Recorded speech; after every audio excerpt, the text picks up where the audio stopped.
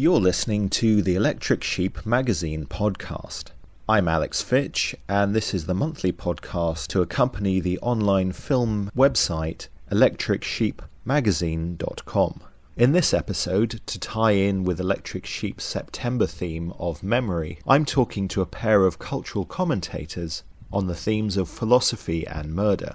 Later in the show, I'm talking to film critic and historian Kim Newman about the recent DVD release of the Edgar Wallace Mysteries, a series of films made in the 1960s as second features in Britain that were better known under their collective title when packaged as a TV series. Before that, I'm talking to German-American filmmaker M.A. Littler in a Q&A recorded after a screening of his film, The Kingdom of Survival, at last year's Raindance Film Festival. The Kingdom of Survival is a documentary about skepticism in modern America, and the filmmaker travels around the country talking to cultural critics, philosophers and writers looking at the current debate of skepticism in modern America. To give you a flavour of the film, here's an extract from the trailer.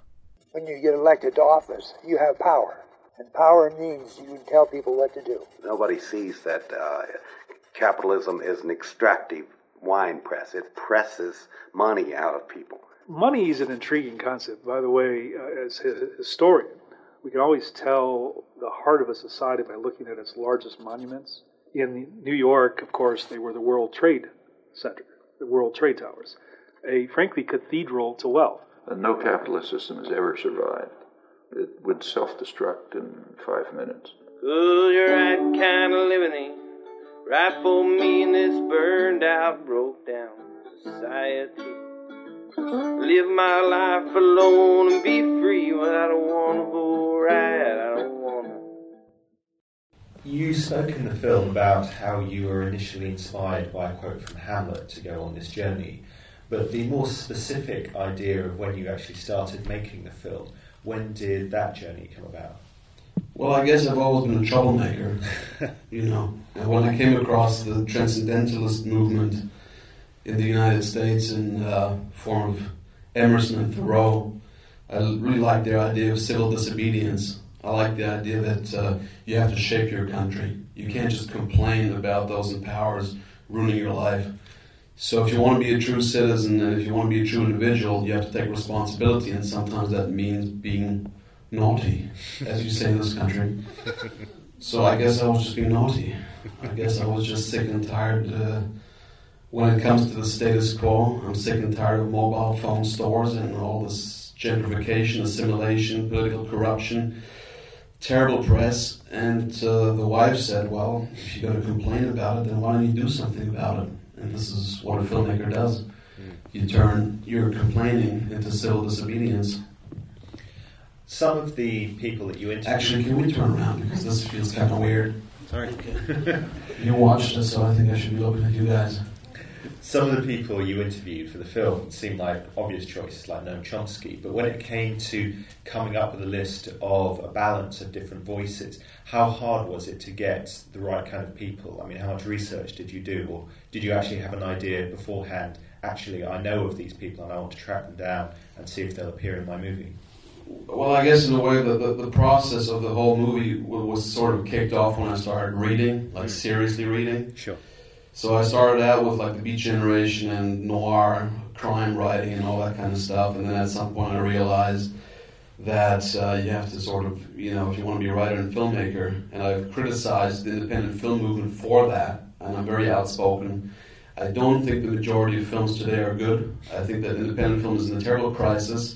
The reason is they've got no philosophical training. Their films are about nothing. And I think that you at some point have to read the people who came before you to learn, to show respect, and to understand where your culture comes from. Cinematically, philosophically, artistically, whatever. There's a long story before we showed up. And I don't see a lot of respect coming from youngsters nowadays for that. So basically, when I started reading, I think in the back of my mind, I always knew I was going to at some point deal with the issues raised in the film. Now, as to the concrete protagonist that we chose, Noam is like the calling card for a very simple reason. Like, let's face it, when you make an indie flick, you need to have some name power. It's just the way it is. People can tell you otherwise, it's a lie. We got into big festivals because of Noam. That's just the way it is. Now, was Noam the most important person for me? No, he wasn't. A guy like Will Taylor is more important to me. Noam's been in other films, but he was the guy who was a door opener. He was also a guy who analyzed the society we lived in, who showed some alternatives, and also gave the film sort of the intro upon which the others could then build. There was a list of overall 35 people who we wanted to contact. Black leaders, Latino leaders, way more women, and ultimately the film consists of the people who ended up talking to us. We did exclude 2 episodes, one with a Michigan militia, a right-wing Christian militia in the United States, which was on BBC and CNN and all that, and we got fooled into thinking that these guys were serious. These guys are not a threat to national security. These guys are jokers. And a gentleman who was the chief prosecutor of the Guantanamo trial.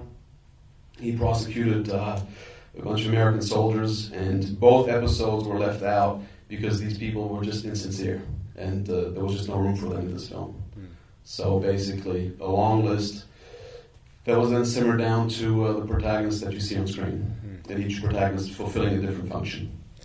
Because both Noam and one of the other people you spoke to have a slightly apocalyptic view of the future, that they believe that we're living in the end times because of overpopulation and because of people's inability to challenge the society they live in. But the overall effect of the movie seems to be actually quite positive. Would you say that you're an optimist, or did this film make you more of an optimist than you were? Well, I'm German, so I'm apocalyptic by nature. But the thing is that I think it's really easy to drift off into catastrophism, so if everything's fucked. Well, it is. But it's been all fucked before, and, things still went on.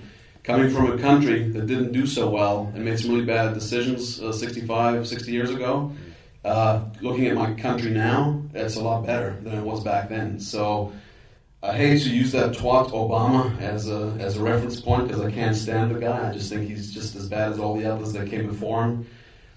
Just a powmonger like all the other guys. But I think that we tend to always look at history, what happened the last 5-10 years. But in actual fact, every serious historian will look at 50 years, 100 years, and will then analyze. You don't analyze every weekend when you're in the pub saying, well, this is how the world changed. It'll take some time. And I think what we're experiencing now, especially in the United States, a country that I'm very, very familiar with, because I spent a lot of time there, and we just returned from the United States, is we made this film a year ago. People were asleep, seriously asleep. 12 months later, people have woken up. It takes sort of hokey American kind of shapes, and everyone's kind of laughing because it's a little bit hokey. But the fact is the reactions have been incredible, and the reason is because people now realize that they're being fucked. They're being sold down the river. So the awakening is taking place. Where that will lead, I have no idea. But I'm definitely not apocalyptic, because if the awakening has begun, at least there's hope for improvement. Yeah, because in the last week or so alone, there have been these anti-Wall Street demonstrations, which certainly, as a British reader of these events, seem to be fairly unprecedented in recent American history. And because, like you said, it almost feels like there is a time of change. Were you getting that from the various screenings you've had in America recently? Well, you can only rape a population to a certain extent. You had Maggie Thatcher, the Iron Maiden, right? You had punk rock, right? There's only so many minds you can close, so many people you can send off to the boozer to compensate for the fact that they don't have a life. At some point, the people will fight back. Being German, I'm not exactly one of those guys who's like, it'll be all great. I don't think it will be. I think the revolutions, for example, in North Africa and in the Middle East, I think a lot of those will end up really disappointing. I think America has a chance because their history is sort of a maverick frontier kind of story. I think if they start to educate themselves, they got a real chance of turning that ship around. But that ship is seriously in disarray. A few thousand people in Wall Street will not make a difference. It will have to be a way larger movement than that. And if that takes the shape of the Tea Party, then we have a problem. Because they may criticize the ones in power, but they are funded by those in power. It has to be real people. And I'm a firm advocate of a multitude of small solutions. I don't believe in the big, we'll crash Wall Street and that's going to solve everything. I think people have to take responsibility of their individual faiths, the faiths of their families and their neighborhoods. And I think if that happens on a larger scale, that will create true change. And the Q&As you've had in America recently, do you feel that actually there is a generation that's going to do something about their problems on at least a personal level? Well, let's say one thing. The Q&As were really overwhelming, but the average age of the audience was between 65 and 105. Really? The young generation in the United States is too busy mourning the death of, what's that fellow, the Apple fellow that just passed away? Steve Jobs. I don't care about that guy one bit. So if anyone wants to feel sorry about that guy, I'm not going to join in. The youngsters are too busy consuming, they're too busy playing with little mobile phones, and that's fine, but it's their country, and they will inherit a country that was better than what they're turning it into now. You know, if you take a look at, the film deals with that in the 60s and 70s, there was a process of true national awakening worldwide, you know, not just in the United States, and for a brief moment in time, real change was possible. It can't be that it's up to the baby boomers to change the world. They're done. They're going to kick the bucket soon. It's going to be up to the youngsters. You just said that you were concerned about kids spending too much time playing with their gadgets, and indeed the last guy you interviewed said the same. But one sort of theme that seems to be missing from your movie, that seems to be, at least in Europe, something that we're actually quite interested in, is how perhaps social networking can empower people to make a difference. Are you interested in that at all, or do you think it's just a passing fad? No, the internet's here to stay. I mean, that's a fact. Oh, no, sure, but the fact that maybe social networking can make Well, I mean, as a filmmaker who's got no money to go through fancy PR campaigns, needless to say, we use it. We shamelessly exploit the fucker. I mean, I don't care about Facebook or anything like that. I just shamelessly plug our movies. You know, do I think I'll find real friends on Facebook? No. You know, do I think that they will long-term further a revolutionary process? I don't. People have to meet face to face. The downside to Facebook and all that is that it does not compensate for the actual getting together of people in one space, like today or like during our tour or when we snuck off to the pub 20 minutes ago. You know, that's human and that's real. Everything else is virtual. And I think that Dr. Martin Ravella points it out in the film. He talks about the monetary system, but if our life becomes too virtual, you know, we lose humanity. You know, we don't only lose an idea of what our life is, what our life really is, or what currency really is. Do you know what I mean? And it's a very simple tool to control people. So I think it's a mixed blessing. I think it's great that you can get in touch with like-minded people, but then go meet them in the pub, meet them in the town hall. You know, have sex. Does anyone do that? I don't know. You know, do those kind of things and have a real human interaction. If the internet starts that process off, all well and good. But it can't be solely virtual. One contrast you make in the film is the difference between faith in religion and faith in existing political and social structures. It's surprising almost, actually, that a lot of people in the film manage to be Christian and still be sceptical of modern life. Was that something that surprised you? Because I think as a European audience, would expect all of the more enlightened people to be atheist or agnostic. Well, whether it's hardcore Christians or hardcore atheists, hardcore left-wingers or right-wingers, they all adhere to a doctrinal system. And they're just as bad. I mean, these guys are not true skeptics. If you blindly believe one thing, then I'm sorry, I can't take you serious. Fact is, we're confused creatures. Our entire species, our history is confused. Our quest for knowledge has always been messy. It's not clean. If anyone gives me a clean answer, I'll laugh at their face. Like I say in the film, I mean, I'm an agnostic, you know. But you're wearing a cross. Yeah, because I'm a lapsed Christian. To remind myself of the fact that I'm lapsed, I shall bear the cross to remind myself. But thanks for pointing that out. No, but seriously, I mean, I think like it's being stated in the film, you know, it should be an open-ended quest for knowledge, and we should not be afraid to contradict ourselves. You know, what this lady may have believed yesterday, she may not believe in 2 weeks' time. And she's got every right to change her mind. New information, new experience. And I think what's been happening over the last 50 years is we're sort of being fed this sort of pre-manufactured kind of culture. So you can either be a Christian or an atheist. You can be a Democrat or a Republican. Well, perhaps I choose to be all of those things and even more, you know. So, you know, I guess the message being, there's a lot of perspectives out there, but the most important perspective is the one that you create yourself. Sure.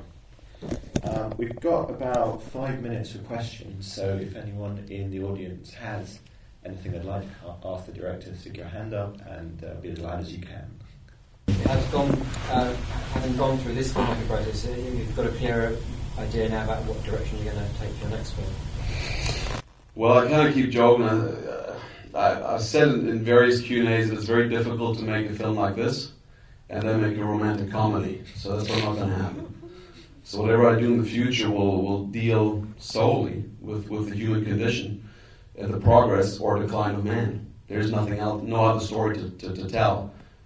Frankly, that's sort of what I'm missing in independent film. You know, like, hey, I don't care about your grandma baking cookies or your grandma in a gorilla outfit or your friends who can't get laid. I don't care about that. There's bigger issues, and it's time that filmmakers take the responsibility again and to portray the world we live in. I would be kind of interested if you kind of expanded a little bit on your ideas of, you suggested you couldn't negate the power of social networking. And whilst you must also recognise that not many people have the opportunity to interact socially, they don't travel the world doing Q&As, they're not able to make films. And, I just couldn't quite get how you don't see that there's so much more opportunity to convey a lot of the ideas. I mean, you've seen it, say, with Muslim networks, and, there's a lot of very powerful ideas that have been galvanized entirely on the internet. Well, I tend to make films from my own perspective. I don't like liars, and I know that I'm intellectually limited.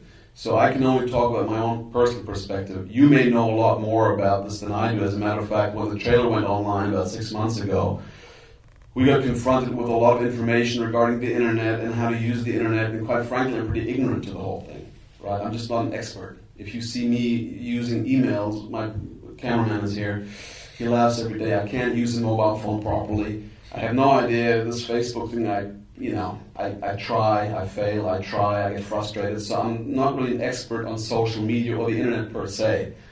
So I do see a lot of potential. A friend of mine, Omar Sharif's godson, subsidized the sort of Twitter-like kind of thing in Egypt, pumped a lot of money into it, said it helped the revolution. I'll have to take his word for it. I simply do not know. And instead of making up an answer now, I'd rather just say I just don't have enough background information on the powers of the internet. I can only speak from my own personal experience. I mean, something I was going to add was that is a type of rhetoric that has been used recently, that all the various revolutions in the Arab Spring were facilitated by social networking, but from an outside perspective, you don't know how true that is. But as a Londoner, there were riots in this city in August, which were supposedly organised on one type of network run by BlackBerry. But then the next day, Twitter helped facilitate people pick up their brushes and clean the streets. So I think it's both a force for good and a force for bad, depending on how people use it and who uses it. Well, that's the history of man. Take nuclear power. Take everything. We're a genius and flawed and very contradictory species. It's never been any different, It's like when you make a film, you try, you fail, you try again, you fail again. Sometimes you fail in a more profound way than other times, but it's just an ongoing human experiment, and that applies to our lives as much as to our relationships and also to the technologies we invent. So why would the internet be any different? Okay, one more there? Oh, yeah, go. I just have something to touch on what you said of the contradictory nature of human beings, and I think the film, in a very broad sense, emphasized that the battle for ideas throughout human history is very contradictory. So when something like a capitalist idea grabs hold, it lasts for a few hundred years. We're not sure if that's the right path, right? So you have to reassess everything. I just wanted to ask you, after all of this discovery of the human sort of nature, do you think it's more important for each person to find like this, I guess, the spirituality in their own lives, or do we ought to take action to make sort of the better world work, type of thing? Well, you're talking about a collective versus an individual kind of approach, right? So what do? Do we explore ourselves and our conscience and consciousness, or do we go for collective action? The answer is very simple, it's both. I think the key line in the film is own your own consciousness. That is the very beginning of everything. No Steve Jobs, no Apple, no Walmart, no McDonald's, none of that. You yourself, get that straight first. What happens then is a bonus. If you can find like-minded people, save a bunch of children, I think it's wonderful. If you can grow veggies and not eat that polluted rubbish they feed you at Tesco, I'm all for it. But the first thing is, find that little man, that little girl inside yourself and nurture that, It makes you less likely to be corrupted, it makes you more independent, and empowers you. If you then can inspire others, all the better. You want to make a movie, go do it. But you start with your own consciousness. And if that then sort of funnels outward, all the better. Cool. So just as a quick follow-up to that, then what if that sort of inner voice is telling you to be like the Steve Jobs? Like, what if simply that is your... Then your inner voice is evil and wrong. That's what I wanted to just get at. No, of course. I'm just kidding. I guess the dude acted on his instinct. I just can't stand him. But I'm sure he couldn't stand me. It's all right. Well, thanks a lot, because this was one of the few good interviews. Most interviews are kind of stupid. So, thank you. My pleasure.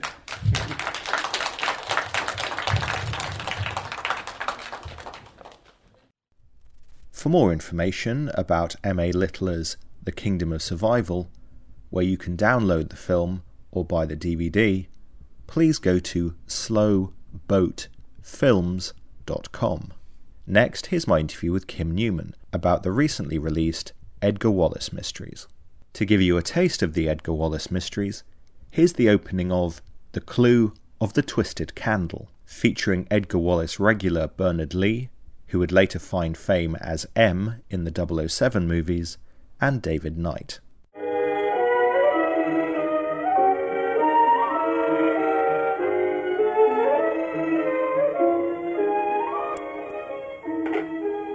I'm sorry about that. Now at last, let me get you a drink. Interesting door. Yes. Solid steel? Very solid. But quite ordinary. So you lift this bar and let it drop. And you're completely cut off from the outside world unless somebody bores a hole through the wall. Very simple, very efficient, very necessary. I was brought up in a very un-English way, in very un-English places. I took part in business and politics. But that was a number of years ago. But I still receive messages of their intention. They will not rest until they have killed me. You mean they write to you? To the post, you mean? I still receive their messages. That is why I had this room built. But I don't trust even that door. That is why I asked for a direct line. If need be, I can take refuge here until your people arrive. One of the reasons why I'm talking to you is because you're a fan of the author and the series. Yes, I am, yeah. I mean, I think Edgar Wallace is one of those people who's fascinating rather than good. And I think that the films made from his works are in many ways much more interesting to read, to look at these days than his books are to read, because they're a bit annoying in some ways. But no, he's a big and a forgotten sort of British franchise, and I'm always interested in exhuming stuff like this from the past. Well, it seems astonishing that he was so prolific, and yet now hardly anyone knows of him. Yes, I mean, one assumes that all the huge, big best-selling names of today sort of shudder at the thought of somebody like Edgar Wallace, who was so dominant as a writer in the 1920s. I can't even think of anybody today who, maybe someone like Stephen King, would so be their genre that it would seem to be unthinkable that there weren't. And in fact, he's still very, as everybody says, he's like David Hasselhoff. He's still very popular in Germany, but he's not particularly well remembered in Britain. Maybe because one level, we were a bit embarrassed by some of his attitudes. I mean, they are like a lot of 1920s, 30s thrillers. There are sort of some engaging and endearing stereotypes, and there are some really unpleasant ones that we'd rather not think we ever thought like that. Well, I guess that comes from the fact that before he became a fiction writer, he was a journalist who reported from the colonies and went to work for the Daily Mail. His first sort of really successful fictions were the Sanders of the River stories, which are sort of colonial dramas, very, very sub-Kipling. And yeah, he was a man of empire, and sort of seemed to believe in the Britain's civilizing mission to parts of the world where, on the whole, they'd rather we went away, and subsequently we did. Mm. I suppose if people have heard of Edgar Wallace, it's because of his association with King Kong. Absolutely, it's odd, isn't it? Because that was something, for many years it was said he just had a credit on King Kong because he was contracted to write it, and then died before he did. But actually someone later recently turned up the treatment he wrote, and it is very close to the finished film. So he was greatly influential on one of the masterpieces of cinema. And because it's not British, I mean, it's almost his only significant American work, it seems very unlike him. And yet there are aspects to it. I mean, if you look at his bibliography, you can see elements of his work in it. It's in that Wallace, particularly in the Sanders stories, is very indebted to Rider Haggard. And a lot of King Kong has the structure of something like She or King Solomon's Mines, where you have the long voyage to somewhere and then the exciting things that happen there, and then the trip back and the consequences. So the structure is very Edgar Wallace. You mentioned his popularity in Germany, and I guess before the release of this TV series now, one way that people may have experienced his mysteries were as the Criminy adaptations in the 1960s. Yeah. This particular run of British films and the German run of the Krimis, which were made by several studios in Germany, they were at exactly the same time. And the rights must have been split because they're not the same stories. It's like somebody cut his bibliography in half, and there were enough for upwards of 40 British films and upwards of 40 German films without doing the same story twice. Those movies are also really interesting and quite hard to see outside Germany in their original form, which is a shame because they're remarkable, interesting-looking films that tend in the foreign release versions to have been rather muted. They never got much play in Britain because their vision of Britain is almost laughably ridiculous. And therefore, it was thought that British cinema goers wouldn't... things like in the German films, all British policemen have guns. And there's this vision of the world which is half Gaslight and Cobblestones and Jack the Ripper, and half miniskirts and swinging London, which it's sort of how the Germans like to think of Britain, but it's not at all like the Britain we actually know. Whereas these British movies, they're very like that. Because they're sort of cheap, they go out on locations, they show you, if you want to see what Britain really looked like in the early 1960s, as opposed to this sort of Beatles-influenced vision we have of it, all the drab horrors of suburban Britain are in the Edgar Wallace Presents mysteries. The horrible pubs and the boxy cars and the depressed suburban bank managers plotting to murder their wives, all that, which dragged on from the austerity years into the 1960s is still there. The only really cool, funky aspect of these films is the theme tune. It's interesting, though, comparing the German and British adaptations, whether it's national interests or censorship or budget, but the German adaptations seem to play up the more lurid aspects, while the British ones seem to be more concerned with being traditional murder mysteries. Oh, absolutely. It's odd. And it's odd because Anglo Amalgamated, who made the British series, had made Peeping Tom and Horrors of the Black Museum. Horrors of the Black Museum is almost about Edgar Wallace.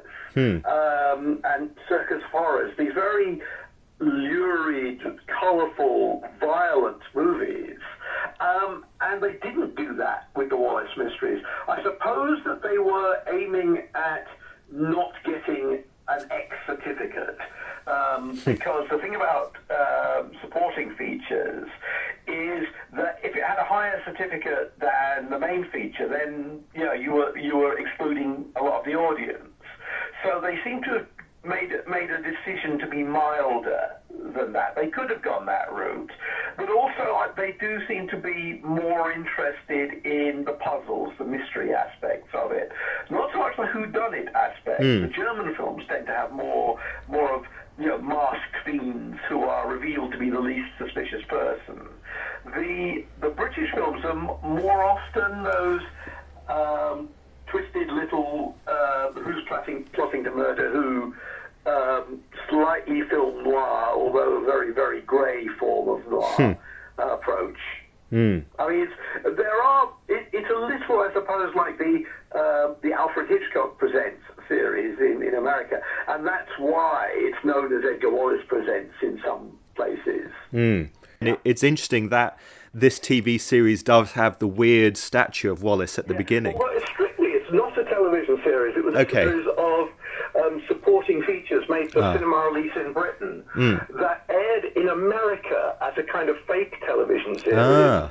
It's why there's a whole, or there are a couple of titles in these DVD sets that aren't Edgar Wallace films because they were added in to bulk out the episode run. And I think that this was the way a lot of British B-pictures or supporting features were first seen in America.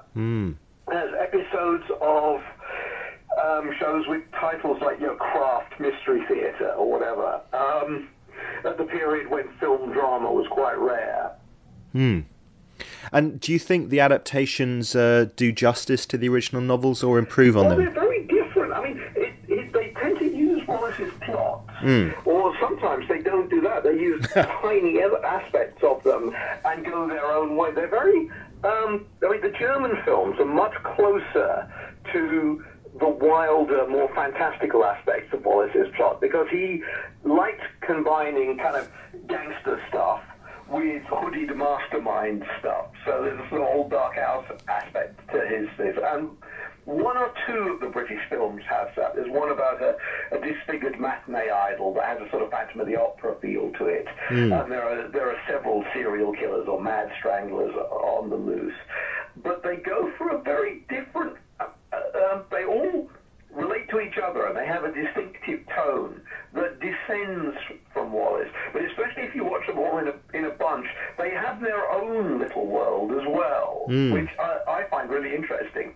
Yeah, because you get a few reoccurring characters like Bernard Lee at Superintendent. That's right. And the strange thing is that they don't make more of that. They never said it's never the new Superintendent Meredith mystery. And there are a couple where even Bernard Lee turns up again as a police inspector, playing apparently the same character but with a different name.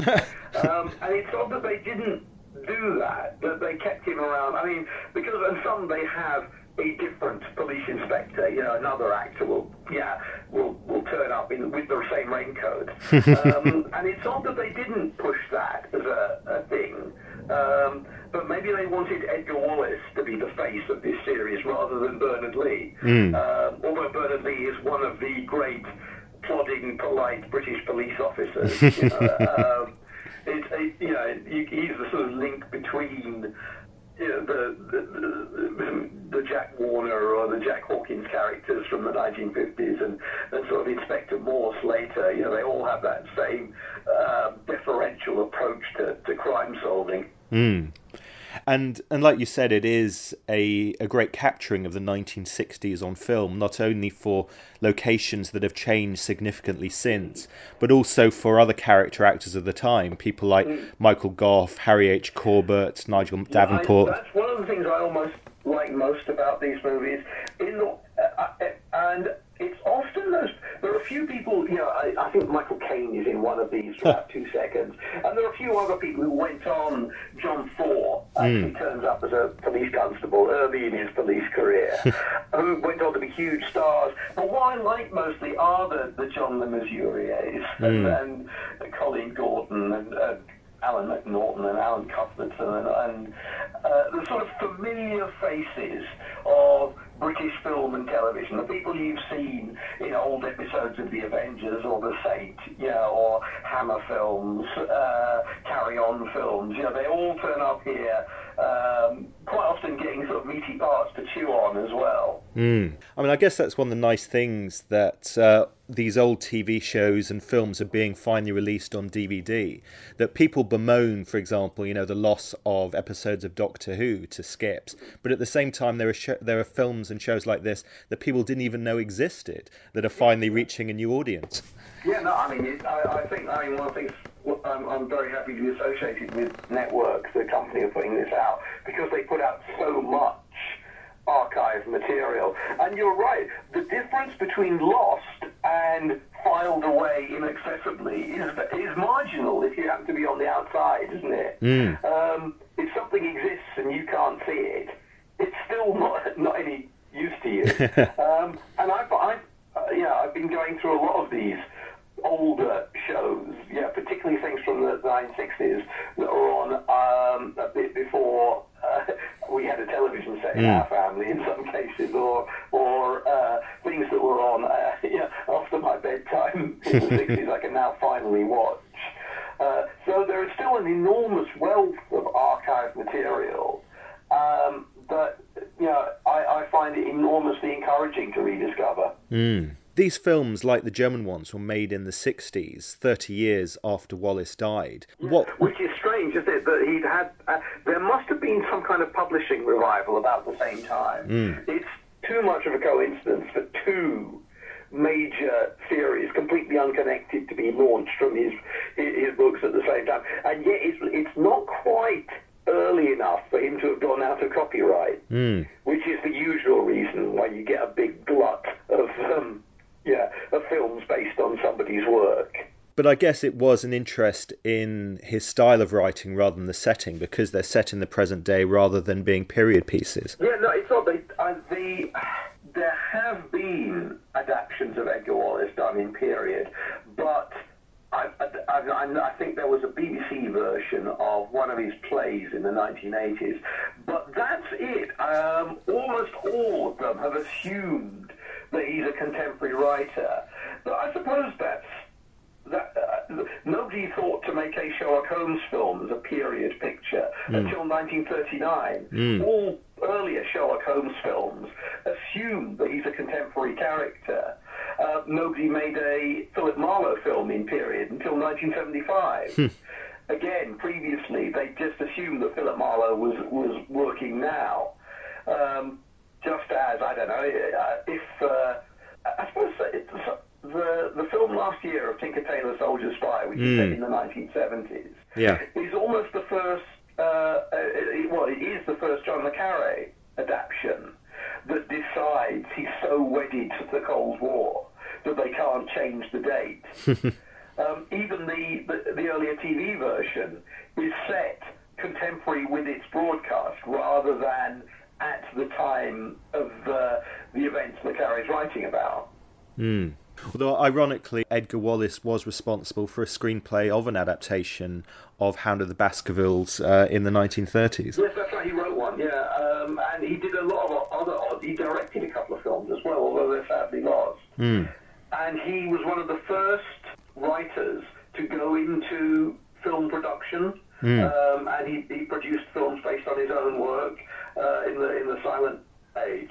So he was obviously a very forward-thinking, or indeed desperate workaholic and chronically indebted. A lot of it because he was a big gambling man, and he needed to keep up the flow in order to pay for his losses on the racetrack. And out of the episodes that Network have released on these DVDs, do you have a particular favourite? Yeah, some of the ones I really like are to come in later volumes, I'm going to say. I think Who Was Maddox is a cracking little picture. And actually, I've got to say, I really like some of the ones that were tipped in and aren't strictly Edgar Wallace films. The Man in the Back Seat and House of Mystery, in particular, really stand out. But I find that one of the things I like about this is that the quality is pretty even. Then the bad side of that is it's sometimes really hard to pick out individuals among them. But it's like you just shove one of these on if you've got a free hour in the day, because they all clock in at like 58 minutes. And you're pretty guaranteed to have something happen that's interesting. Indeed. Cool. All right. Well, thank you very much. Thank you. The first 2 volumes of the Edgar Wallace Mysteries, each containing 7 films, are available now from Network DVD, with 2 more volumes to follow in September, and the series will continue throughout the autumn, with all 47 of the Edgar Wallace Mysteries being eventually available in the UK. To buy the series, please go to www.networkdvd.net. The Electric Sheep podcast was recorded, edited and introduced by Alex Fitch, and there'll be a new episode online next month.